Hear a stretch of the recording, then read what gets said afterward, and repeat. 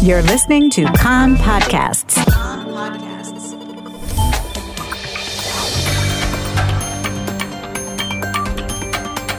You are listening to the English language news of Kan, the Israeli Public Broadcasting Corporation. Good afternoon. It's 2 p.m. in Israel, Sunday, November the 8th, 2020. This is Nomi Segal with the top news at this hour. Prime Minister Benjamin Netanyahu this morning congratulated Democrat Joe Biden and his running mate Kamala Harris on their presidential election win in the United States. In a tweet issued hours after other world leaders had offered congratulations to Biden, Netanyahu noted his long and warm personal relationship with the president-elect and described him as a great friend of Israel. I look forward to working with both of you to further strengthen the special alliance between the U.S. and Israel, Netanyahu wrote. The Prime Minister, whose Twitter cover page is a photo with U.S. President Donald Trump, followed with a tweet thanking Trump for the friendship he has shown the state of Israel and him personally, for recognizing Jerusalem and the Golan Heights, for standing up to Iran, for the historic peace accords, and, Netanyahu wrote, for bringing the American-Israeli alliance to unprecedented heights. President Reuven Rivlin also congratulated Biden on his election as the 46th President of the United States. Rivlin wrote that the strategic alliance between the two countries and peoples is stronger than any political leadership and is not based solely on friendship. He wrote it is rooted deeply in shared values and long-standing commitment to freedom and democracy as the foundations of the two countries' societies. Rivlin wished Biden and his future administration great success and invited him to Jerusalem. He also thanked President Trump for 4 years of partnership in strengthening Israel's security. With Pennsylvania and Nevada called in his favor, Biden won 279 electoral college votes and headed off any path for Trump to overtake him. Biden also leads in Arizona and Georgia, where tallying continues, putting him on course for possibly winning more than 300 electoral college votes. In a victory speech from his home state of Delaware last night, U.S. President-elect Biden pledged to be president for all American people and called for unity and healing. I understand your disappointment, he said in remarks directed at Trump supporters, but let's give each other a chance. Biden's running mate, Kamala Harris, will be the first woman, the first African-American, and the first person of South Asian descent to serve as vice president. Her husband is Jewish. President Trump, meanwhile, has yet to concede defeat. CNN, citing two sources, say that Trump's son-in-law and senior advisor, Jared Kushner, has approached the president about conceding the election. The move comes following Trump's assertion in a statement from his campaign, moments after CNN projected that President-elect Joe Biden will become the 46th president of the United States, that Biden is rushing to falsely pose as the winner, and that the race is far from over. Trump yesterday again asserted unsubstantiated claims of vote fraud.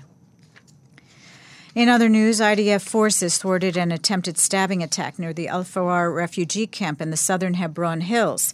A Palestinian brandishing a knife got out of his car and approached soldiers. When the assailant refused orders to stop, they shot and wounded him. The terrorist was taken to Soroka Hospital in Beersheba. There were no Israeli injuries. The attacker was identified as a 41-year-old resident of the Hebron area village of Dura. The Kalandia crossing north of Jerusalem was closed briefly this morning after a suspicious object was discovered during searches and combing at the site. The item was taken for a check where it was determined to be a pipe bomb.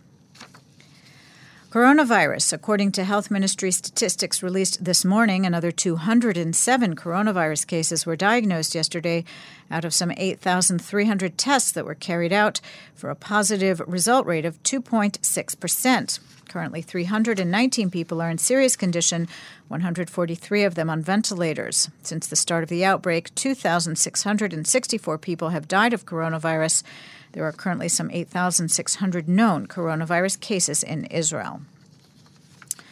Sidewalk stores in green cities with low infection rates were permitted to reopen this morning, this going against the health ministry concerns that the reopening of the stores will drive infection levels and lead to a third lockdown. Meanwhile, the management of the big shopping plaza chain filed a high court petition demanding that they be permitted to reopen as well. Police over the weekend issued some 3,800 fines for various violations of the coronavirus regulations.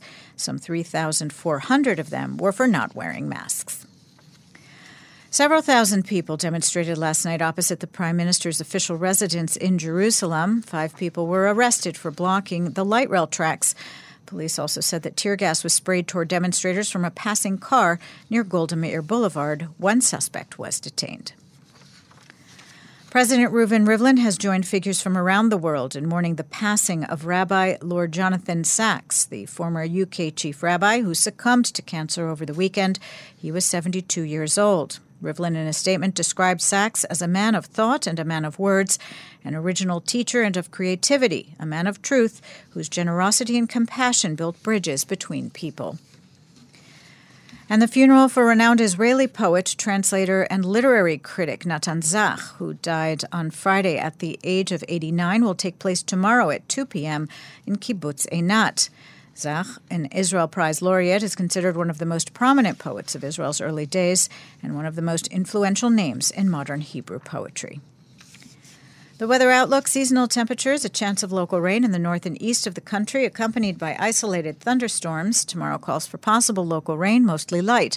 The maximum temperatures in the main centers: Jerusalem 19, Tel Aviv 25, Haifa 24, Beersheva 24, and in Eilat going up to 28 degrees Celsius. That concludes the news from Kan Reka, the Israeli Public Broadcasting Corporation. Join us at 8 p.m. Israel time for our one-hour news program. You can tune in at 101.3 FM, the Kan website, Spotify, and the Kan English Facebook page.